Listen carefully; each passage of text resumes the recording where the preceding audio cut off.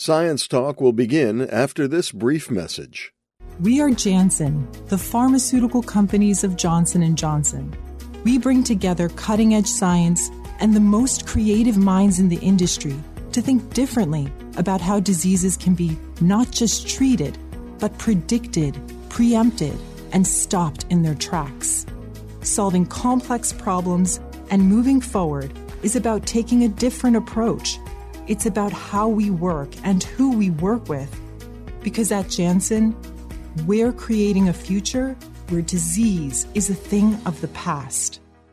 This is Scientific American Science Talk. I'm Steve Mirsky. On this episode... Before the railroads, traveling 60 miles was a huge distance. Also, people kept time by the position of the sun. So if you were to travel 13 miles east or west, you would actually have to change your watch by a minute.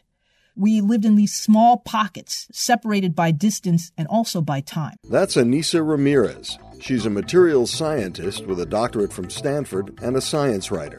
And she's the author of the 2020 book, The Alchemy of Us, How Humans and Matter Transformed One Another. The book has recently been named one of Smithsonian Magazine's 10 Best Science Books of 2020. It's also been named an Amazon Best Science Book of 2020. And even though it's written for adults, it's a finalist for the AAAS Subaru 2021 Young Adult Science Book Award. I called her at her home in New Haven, Connecticut. I really enjoyed the book. It is very well written and entertaining and informative and accessible, which is always nice. Tell me about the structure of the book. Oh, that's a great question, and thanks for asking. No one really asked me about the structure of the book, and the architecture was important to me. It's 8 chapters. Each chapter it's centered around a specific material, but each chapter is actually named with a human verb because I'm really trying to get across how that action was shaped. And then within each chapter, you learn about some event in history where that invention was critical. Maybe things would have been different if it didn't exist or if it did exist. And then you learn about the origin story of that invention. And then lastly, which I think is the most important thing, is how that invention shaped society or shaped us. Yeah, because there's the title of the book, The Alchemy of Us, but the subtitle is How Humans and Matter Transformed One Another. And that's really so key and the through line to everything in the book. Absolutely. I mean, that could have been the main title, but it wasn't as catchy. Let's talk about a few of the things. And the first one I'd love to talk about is the issue of film and skin tone. Well, who would have thought? I mean, something that we all love, photography, especially now with all these selfies. It ends up that long ago when cameras took pictures using film, there was actually a bias in the chemical formulation. It was designed to best pick up skin that was lighter. And this was discovered in the 60s and 70s when African-American mothers were noticing that the class picture didn't look very good. Their children didn't come out as well as the other children. And what they found out was that actually the film had been tailored for lighter skin. And so that's one of the stories that I talk about in The Alchemy of Us, about how this, what we think is a benign technology, can have our bias captured into it. And then you have the folks who are working and the things that they discover about what's going on in South Africa. Right. Well, that was one of the hardest and probably one of the most important stories that I have in the Alchemy of Us. But it ends up that Caroline Hunter, who is an African-American young woman who's a chemist working at Polaroid, she discovered that her employer was selling its instant camera technology in the late 60s, early 70s to the South African government. And at that time, they had an apartheid system. And it ends up that every black South African had to carry with them a passbook. And this passbook controlled where they could go, where they couldn't go. And at the heart of the passbook was a picture that was developed by Polaroid. And they decided to do something about it. They did something. They created a group, the Polaroid Revolutionary Workers Movement, and became activists. And this is before the internet, so they spread the word using newsletters and flyers, and then having rallies, and then going on the news and alerting the city of Cambridge about what this major employer was doing. And soon this became picked up on major news channels as well. And student groups started to become part of it as well. And it took 7 years, but eventually Polaroid stopped selling its cameras to South Africa. And was that a significant action in the fight against apartheid, or was it merely, and I say merely symbolic, but symbolism is really important too? Oh, it was both. The cameras were a tool of oppression, so removing them from South Africa was important. It was actually, when Polaroid pulled out of South Africa, it was actually the beginning of the dismantling of apartheid, both symbolic and also financially. So and also Polaroid came around. At first, they would say, "Hey, we don't really have much involvement with South Africa. We don't sell any cameras." And eventually, they had to admit that they actually did. So it was significant on many, many different levels. The chapter ends, and you don't go into something that's sort of related that I figured I'd bring up, and that is that a lot of the sensor technology we have today still doesn't recognize certain skin colors. It's pretty amazing. And, I'll tell you a story. I'm working on another book to talk about how there's bias in technology. And what got me thinking about this is that I go to this airport on the East Coast quite a bit. And when I want to use the faucet in the restroom, it won't work for me. I have to open up my hands. I have to outstretch my hands so that the lighter side of my palm is in front of the light sensor, and then the water will come out of the automatic faucet. So bias exists in our technologies. We have blind spots, and so that's why it's very important for people to be on diverse groups so that we make sure that these blind spots are addressed. Yeah, I'm not sure a lot of white people know that for a lot of dark-skinned people, the stuff that we take for granted, the faucets, the soap dispensers, they sometimes don't work. They don't work. Even the webcams that follow people, that doesn't work. Being picked up by digital cameras, sometimes they'll put a little square around your face to say, oh, this person is being adjusted. That doesn't happen for me. So, yeah, there's a lot of bias in these technologies. Another story that you tell in the book is about Thomas Edison, and because this is Scientific American here, I wanted to talk about Thomas Edison visiting Scientific American's offices with one of his inventions. Right. Well, yeah, Scientific American is definitely part of that story of the phonograph. The phonograph was one of Edison's favorite inventions. When we think about Edison, we think about his light bulb, but he loved the ability to capture sound because something like that didn't exist. There were ways to capture sound, but he found out how to capture sound and also replay it. And so he worked all night on this invention, putting it together after many different iterations. And then he took the train from New Jersey to New York to Scientific American to show this invention. And as you can imagine, people, whenever he showed up, crowds would form. In fact, people would say that the floor started to squeak because there were so many people around him trying to see what he created. And he had a message, you can think of it as the first voicemail, where everyone listened to it, and they knew that this was going to be the beginning of a new era. In fact, Scientific American actually stopped the presses to say, hey, we have entered a new era because now sound is now immortal. I love the idea of Scientific American stopping the presses. I don't know if they did that very often, but it was part of the story. Yeah, and back then, Scientific American was more like a newspaper than it is today, where it's a monthly magazine. So that's a great piece of our history at Scientific American, is that tale of Edison. The book talks a lot about railroads in different contexts. Let's talk about steel and railroad and the connections to time and how we keep time now. And we probably take for granted how we think about time now, but it's completely different from how it was 150 or 200 years ago. It's certainly different from 200 years ago. Absolutely. Well, before the railroads, traveling 60 miles was a huge distance. So that's the first thing. Also, people kept time by the position of the sun. So if you were to travel 13 miles east or west, you would actually have to change your watch by a minute.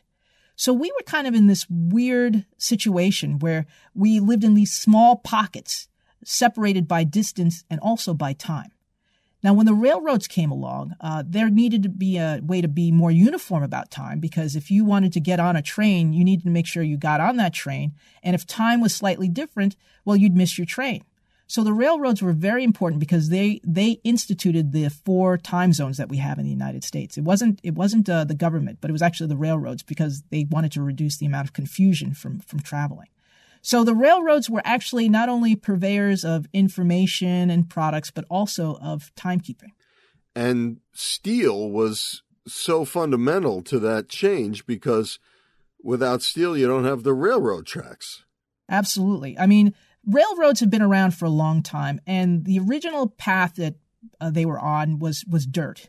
And then it was wood, and then it was iron. Wood didn't last very long. Iron lasted for a couple of years, but when you put steel, those railroads made out of steel, the rail lines made out of steel, lasted 18 years. And when that happened, you didn't have to worry about rebuilding the track every couple of years. You could just focus on building business and extending and growing. And so steel allowed the country to expand and connect different ends of the country in ways that hadn't happened before. And I think you quote somebody in the book about human beings were not meant to go more than 15 miles an hour. I know. I remember now, this is stagecoaches. Stagecoaches could go about 18 miles per hour, and that was considered to be like, whew, fast. That's so fast. And when you have trains going 30 miles and 40 miles, people would complain, I'm unable to see out the window because things are going so quickly. When it was new, it was disconcerting. And so a lot of people wrote about how the railroads sped up things and made it so that we couldn't appreciate the outside. Taking a stagecoach from Boston to New York, which you can now do if if there's no traffic, you can get from the Bronx to Boston in 3 hours.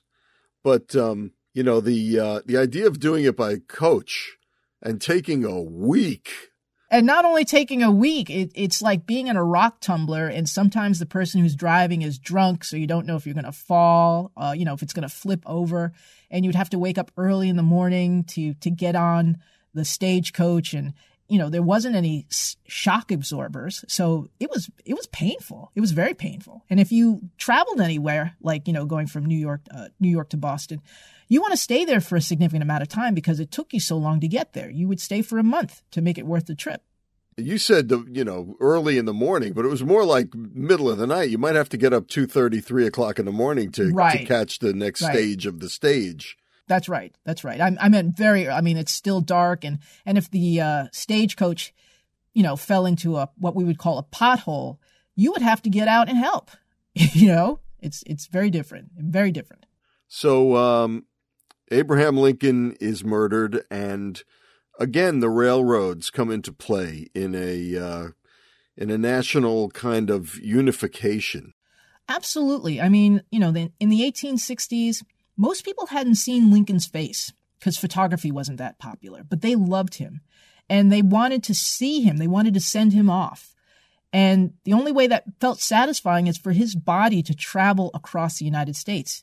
And the railroads did that. So there was this long funeral procession going from Washington, D.C. and hitting various states before his final resting place in Springfield, Illinois, where people would stand along the railroad lines and waiting for the train to pass. The train would travel about 20 miles per hour or less so that people could see it.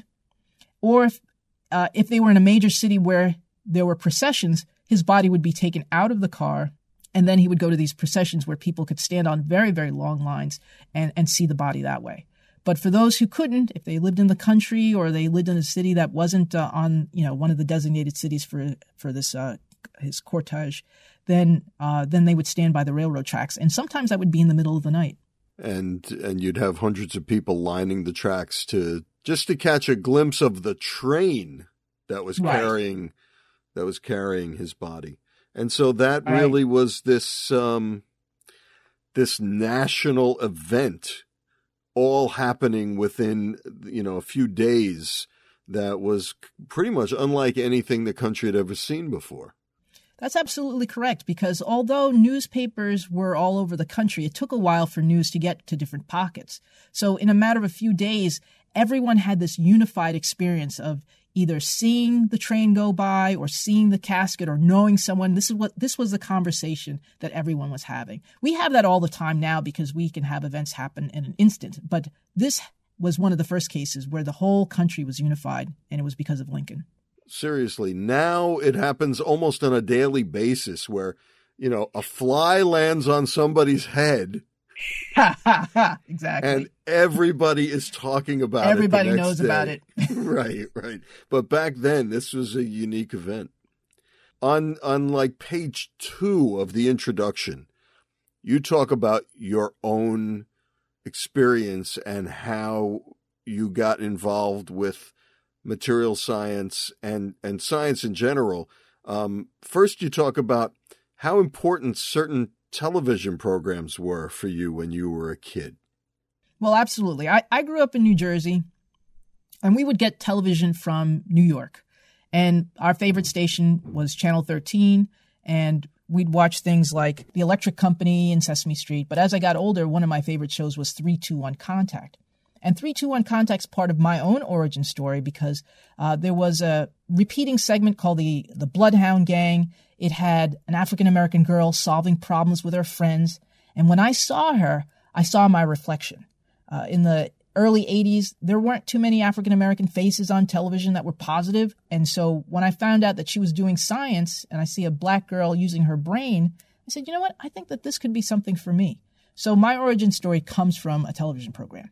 And you also liked popular entertainment like Star Trek and Bionic Man and absolutely. Or the Bionic Woman. I'm sorry, the $6 Million Man and the Bionic Woman, right?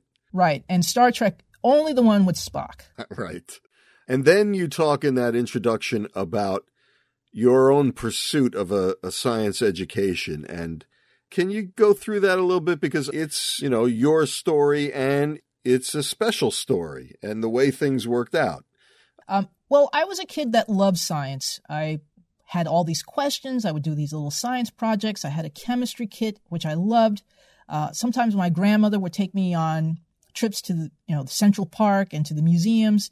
I had a lovely, wonderful childhood in the world of science and did well in grammar school and in high school. And I was on my way to becoming a scientist, which was my life dream. But when I hit those introductory courses back at Brown University, my dream was about to die.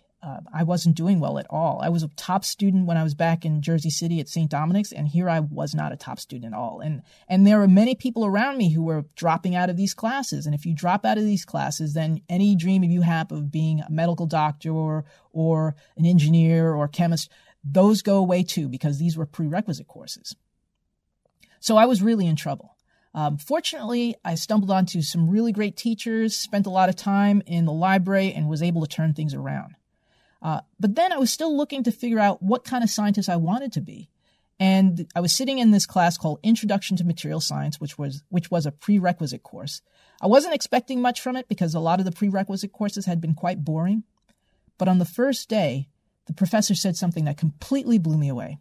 He said, the reason why we don't fall through the floor, and the reason why my sweater is blue, and the reason why the lights work all has to do with the interaction of atoms. And if you can figure out that, you can get them to do new things. Now, he hit me square in between the eyes because I never thought about the world that way, but it was absolutely true. Everything around me was made up of atoms, and they're in charge of our world. These things that we cannot see, these things that are, if I were to grab one of my hairs and whittle it 100,000 times, one of those slivers would be the thickness of an atom. These things that we can never see with our eye control our world. And so it was that moment that I said, I think I need to learn more about material science. And that was what put me on the path to becoming the material scientist that I am today. We're so fortunate if we run into a teacher like that who suddenly can grab us by the lapels and shake us into some kind of conscious state. Right. I think teachers are amazing, but I often worry about people who don't get great teachers. Like, look at all the inventions that didn't happen because courses are taught poorly or people didn't bump into the right teacher. And so I feel lucky, but I don't think that luck should be the formula for one's success. Absolutely. I know that you're working on another book that will come out one of these days about somebody who you and I both revere, and that's an inventor named Jim West. Jim West, who's making this call possible because he's the inventor behind the condenser microphone. 2 billion of these things are made every year. They're in cell phones, telephones, computers, toys, hearing aids. No one knows about him. And so I'm writing a picture book about him just so that, because he has such a very interesting origin story, but also so that people will know about this hidden figure who's made something that we all rely on in our everyday. I had the pleasure and privilege of meeting him at the Inventors Hall of Fame in Akron.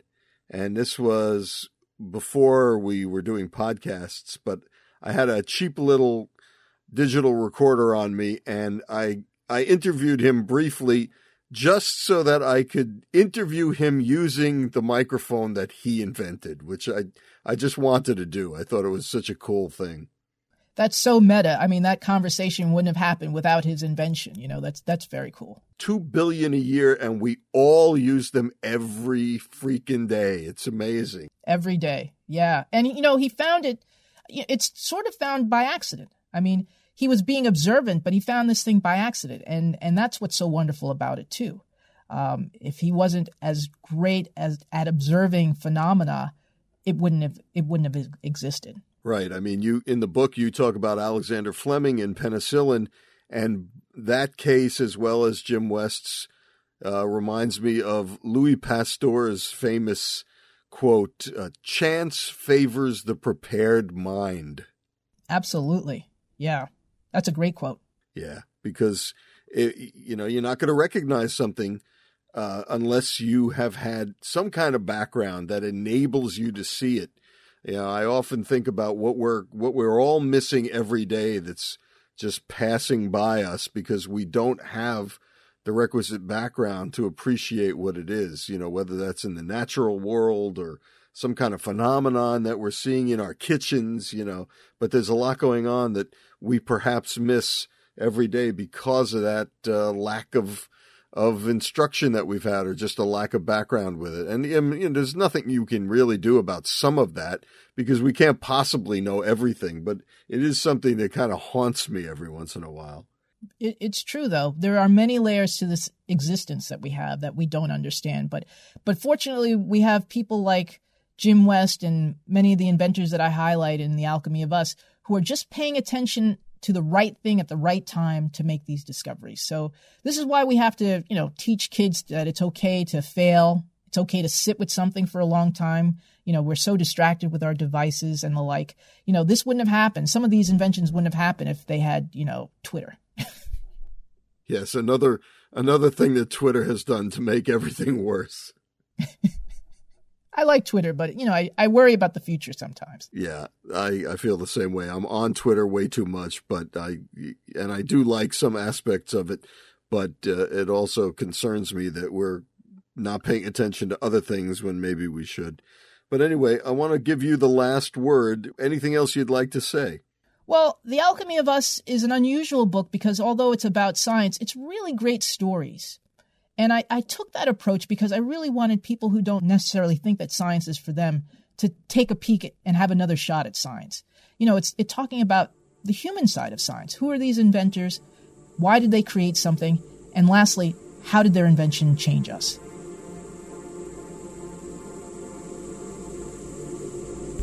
That's it for this episode. Get your science news at our website, www.scientificamerican.com, where all of our coronavirus coverage is out from behind the paywall, available free. And follow us on Twitter, where you'll get a tweet whenever a new item hits the website. Our Twitter name is @SciAm. For Scientific American Science Talk, I'm Steve Mirsky. Thanks for clicking on us.